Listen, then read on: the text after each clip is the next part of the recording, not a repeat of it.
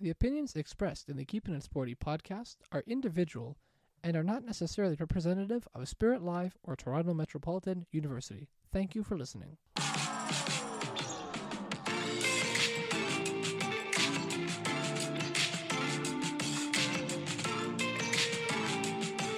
Hello everyone, and welcome to episode 2 of the Keepin' It Sporty podcast.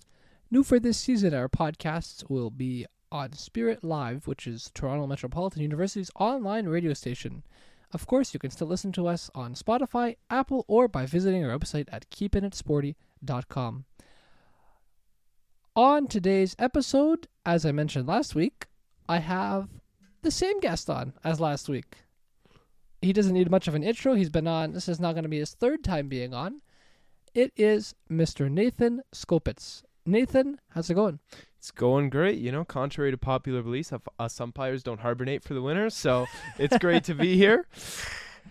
Okay, so Nathan, today we're going to be talking about the Blue Jays' disastrous playoff series against the Minnesota Twins and the Jays season as a whole. And we are also going to be talking about the main focus of the show, data analytics. For those who don't know, the Blue Jays made it to the American League Wildcard Series this year. They got the matchup they wanted against the Minnesota Twins, and then they didn't do a great job for a few reasons. So let's start with the offense. Nathan, your thoughts on the Blue Jays offense? All season, the offense had struggled. All season, runners in scoring position had been hard to come by.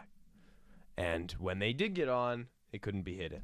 It was very hard to watch at points during the season. And so in the playoffs, surprise, surprise, they had no offense. Mm-hmm. One run in 2 games, extremely hard to watch. 1 for 18 with runners in scoring position. Absolutely horrible. Lots of base running mistakes, both thrown at the plate. Vladdy's picked off with a 3-2 count. Bo Bichette at the plate, your best hitter. Bases loaded. It was hard to watch. Second and third, I think it was, but yeah. Oh, okay. Yeah. Yes, same difference. It didn't matter because Vladdy got picked off. So same difference. Sonny Gray's in a tough spot in here. Vladdy is getting picked. It was just base running mistakes. There were so many. Really, it was just hard to watch. That entire series. It was a good summary of their season overall. The defense was fine, but ultimately that doesn't matter when you score 1 run in 2 games. Yeah, I totally agree. I mean, obviously game 1, they were putting a little bit of a hole early, a couple of home runs, and then they finally got a run, but by that time it was a little bit late and they really didn't have a chance. And then game 2, well, I was hoping they would win, and you and I sat in a nearly empty pickle barrel at Yorkdale Mall and watched the Blue Jays lose against the Minnesota Twins. The wings were the only good part you know what? of the I night. highly recommend the honey garlic chicken wings at Pickle Barrel because they were very good. So one bright spot about that night that I remember, yes. Because obviously the Jays game, I don't want to remember. The wings were more memorable than the Blue Jays. That's for sure.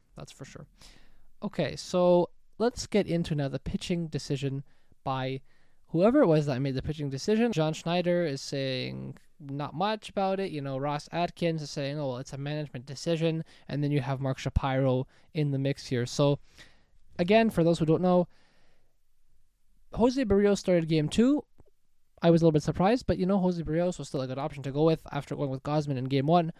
And he was pitching very, very well. I mean, he didn't give up, I forget his end stat line, but he didn't give up very many hits at all. And he pitched a solid 3+ innings until he walked a Minnesota Twins batter, and then out came John Schneider, and you and I both looked at each other, and we were not happy, and we were very confused by the decision to bring Yusei Kikuchi out of the bullpen, who eventually got into a little bit of trouble and gave up a couple runs.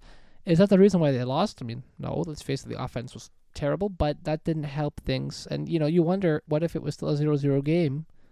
What would have happened? Maybe the offense would have eventually come alive. Maybe this season wouldn't have ended like this. So, I mean, okay, first of all, what are your thoughts on the pitching move?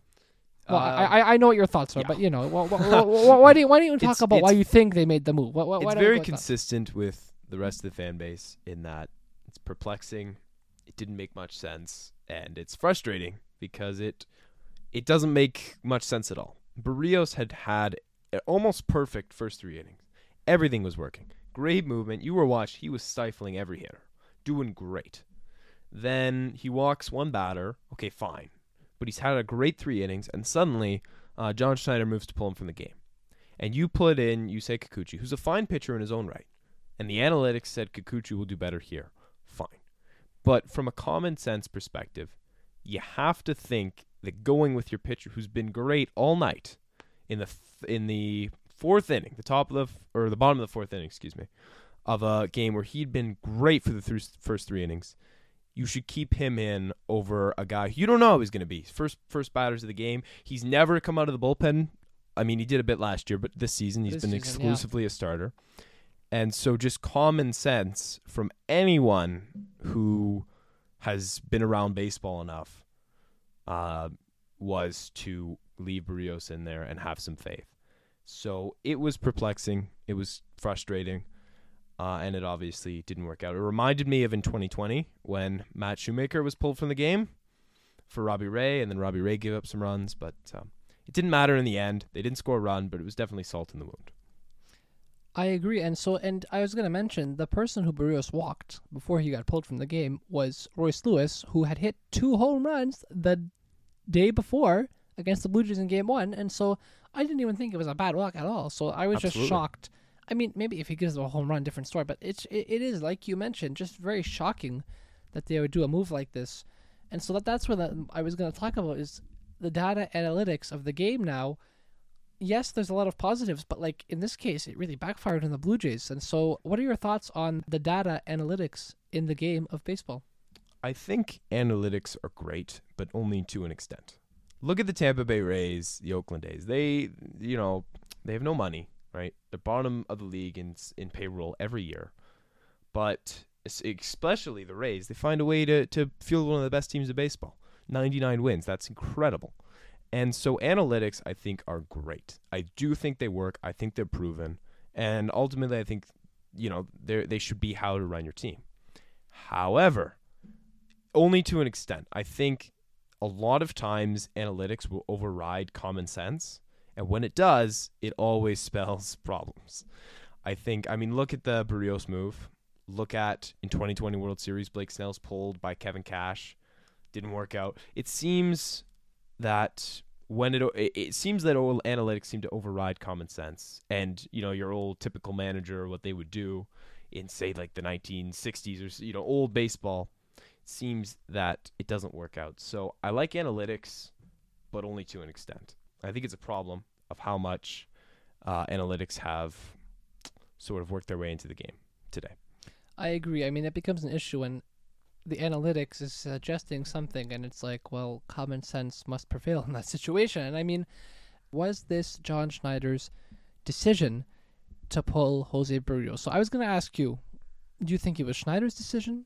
Do you think it was up top there, Ross Atkins? Or, I mean, who made this decision, do you think? I mean, they said data analytics, but there has to be a certain amount of people, right? Yeah. So someone had to have guided this decision. Absolutely. It's hard to say. We saw that Barrios was consoling Schneider after the move, which maybe indicates Schneider, his hands were tied. Might indicate that. It might not. I don't know. I know that managers and GMs and probably the entire analytics team will go over a pregame plan every day. Though there's a bunch of contingencies. I'm sure they had a plan for what might happen if so-and-so X and Y came up, and obviously this is one of their scenarios. The analytics were in support of the left-hander, Kikuchi.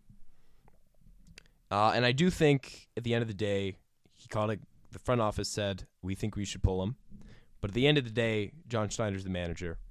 If he truly didn't believe it, he should say, no, I'm the manager, and not make the move. So I think perhaps maybe John Schneider's the patsy. Maybe he didn't get the move, the call, and maybe he was just told, make the move from the front office.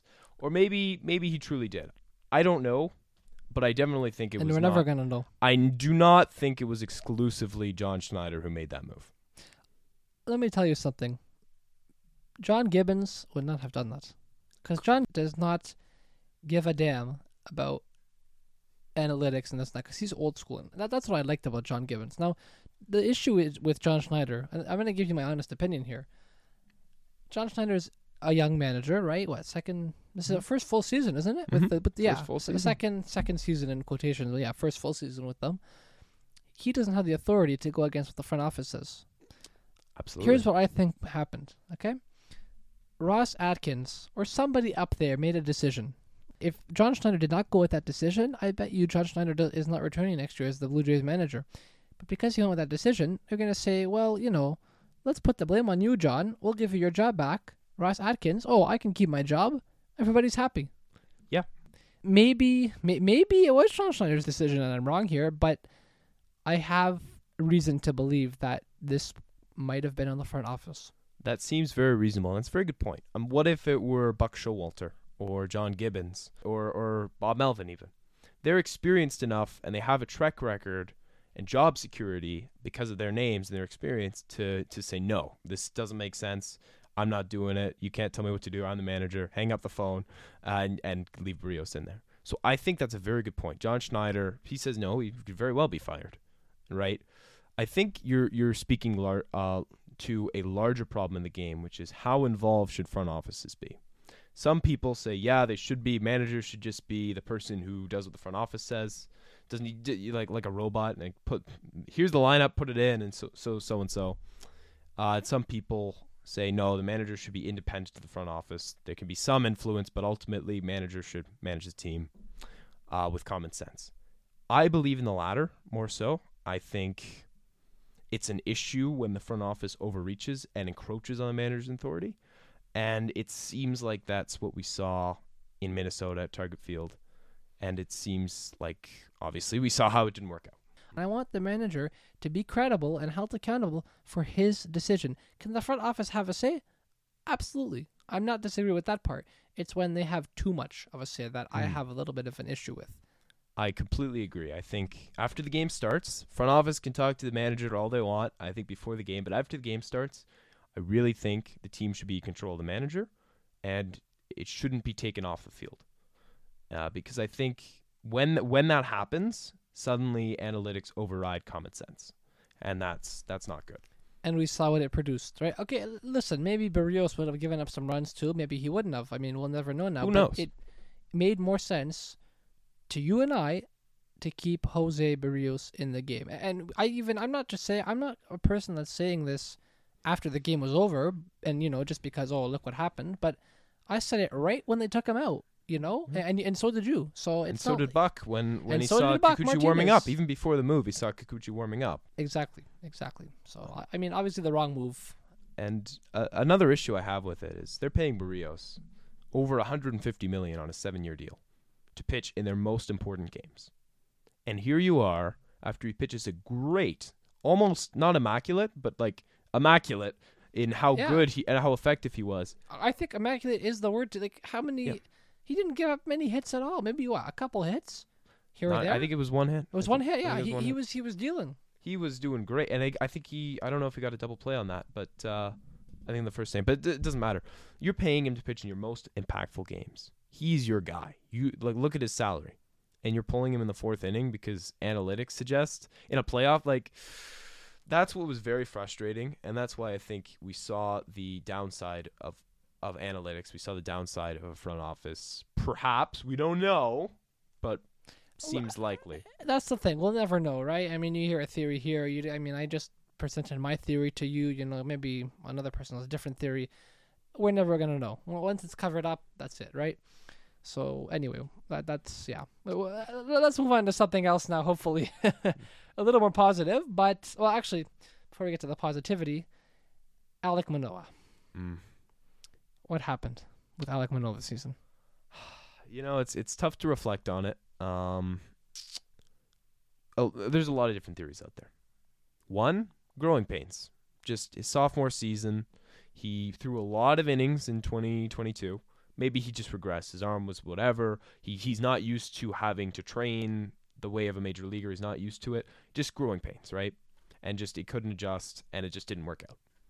I think that's very reasonable. I think that's personally what I believe. And that's what I think. That's what I think it is. I do think it's growing pains. Mhm. Some people might say he was using spider tack. Now he's exposed. I don't know. That's one theory I've heard a couple people tell me. And it's really it's impossible to say. But yeah, it's hard to say.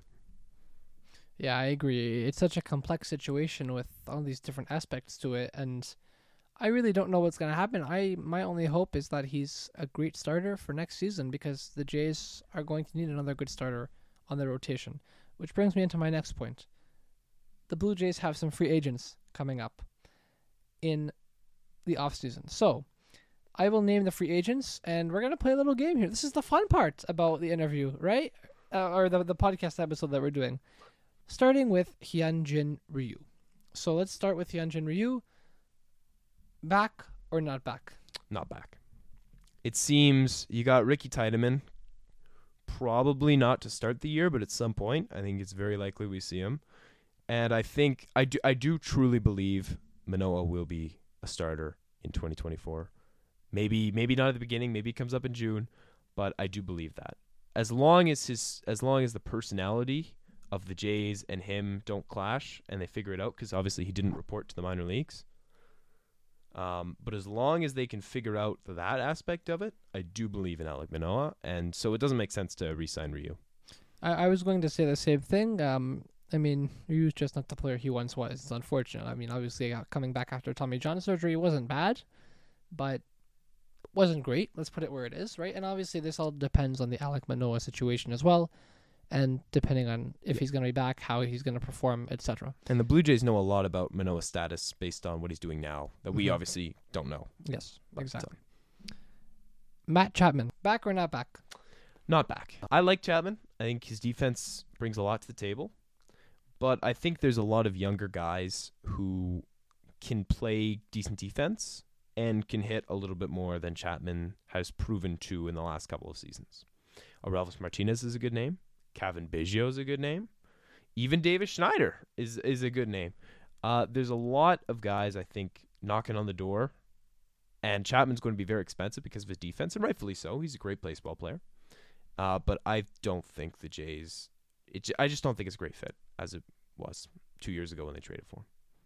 Yeah, I have to agree with your decision of not back, because the defense, great. I have no issues. It's just the inconsistent offensive woes at times. And the Jays, I think the most important thing for next season is balancing out offense and defense, because obviously, I mean, you don't want the defense to go down and you want the pitching to be great.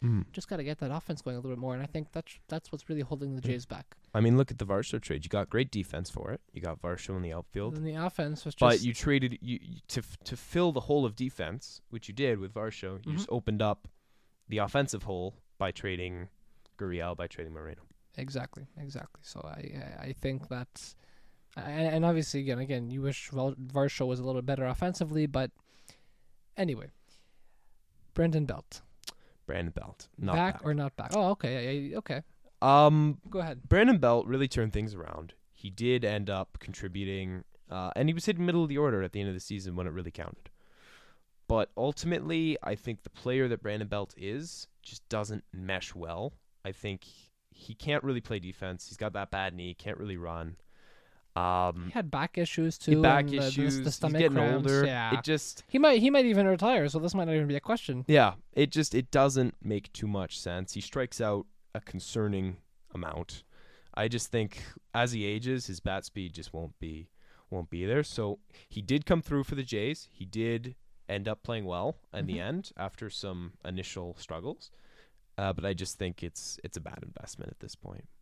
Yeah, I agree, and I think he's just getting a little bit older, and I don't see him being a good fit for the Jays next year. I agree with you. And Spencer Horwitz is knocking on the door to play first base too. So Kevin Kiermaier, back or not back? I would love him to be back. Mm-hmm. I think the Blue Jays would love him to be back. I don't think Kevin Kiermaier will be back though. Oh. I think he doesn't want to play on the Jays, from what I've heard, and who knows, rumors. And I think Kevin Kiermaier is the kind of guy who, what we haven't talked about is how the Atkins, Schneider, Barrios fiasco is impacting free agents.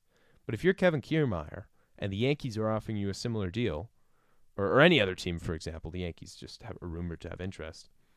Would you really want to play on the Jays given how they're pulling your $170 million man after 3 great innings because of analytics? Like, do you really want to be a part of that? So I think that will have an impact. And Kevin Kiermaier doesn't seem like he wants to resign. So I think, and who knows why? I'm not saying it's necessarily because of that, but Yeah. I think based on what I've heard, I don't think Kevin Kiermaier will be back. I think he loves the fan base. I think he's shown that. I think he's going to be back next year. I'm going to go a little bit of a different route because you know what? I think the Jays, like you said, would love to have him back. I think I honestly, I think he might want to be back next year. I don't know. Maybe he'll, maybe he won't. I'm going back for that one because I think he's going to be back. And I really hope so. I'd love him to be. Okay, so next player now, Whit Merrifield. Back or not back? It's tough to say, but I think he's back. I think his positional versatility is so valuable. Even if you've got guys knocking on the door like your Davis Schneiders, like your Horowitz. Ernie Clement, your Horowitz, he was for 75% of the season, he was their guy, right? He was their best hitter, their most consistent hitter. And I think and he's got speed too. Don't forget about that, even though he's aging. So he'd be a great fit. I think they should bring him back. However, he was not playing in those 2 playoff games. If I'm Whit Merrifield and my team's not playing me in the most important games, why would I resign with them? He did pinch hit, no. He did pinch hit, but he wasn't starting. He was not. He wasn't starting. Actually, I believe he pinch ran. I don't think he pinch hit. Oh, yeah, maybe. Regardless, he was not starting. Yeah. And so that's, again, going back to what I said about Kiermaier, it's that kind of respect. Would you really want to return to if you're not being valued the way you think you should be? Mm-hmm. That's interesting. I think Whit Merrifield's going to be back. I think that he's a great piece for the Jays, and I think if the Jays pay him enough, I think he can be back. So I do too. I just think something to consider that he was not playing. And then finally, Jordan Hicks is the last free agent on the list here. Back or not back?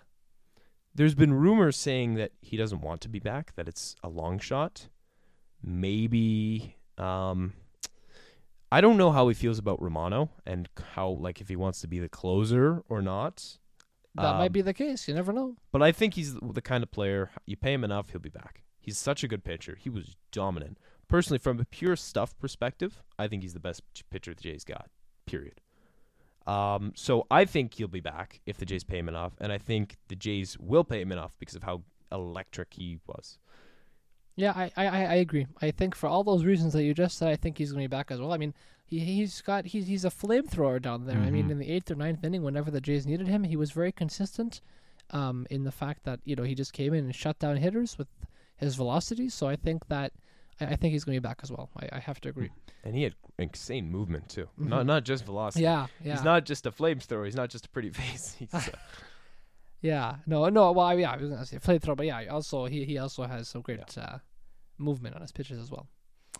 Okay, so Nathan, thank you for returning for a second week in a row to talk about the Blue Jays and the analytics department with me here in the Keeping It Sporty podcast. Yeah. There's no more umping games to do, so I'm wide open. Yeah, you for just sure. pay me the base umpiring salary. You've been listening to the Keeping It Sporty podcast here on Spirit Live Radio. Don't forget to listen to us on Spotify, Apple, or on our website at keepingitsporty.com. And make sure to follow us on Instagram at keepingitsporty. That's KEEPIN with no G, it sporty. SPORTY. I've been your host, Elias Drakos. So long, and see you next time.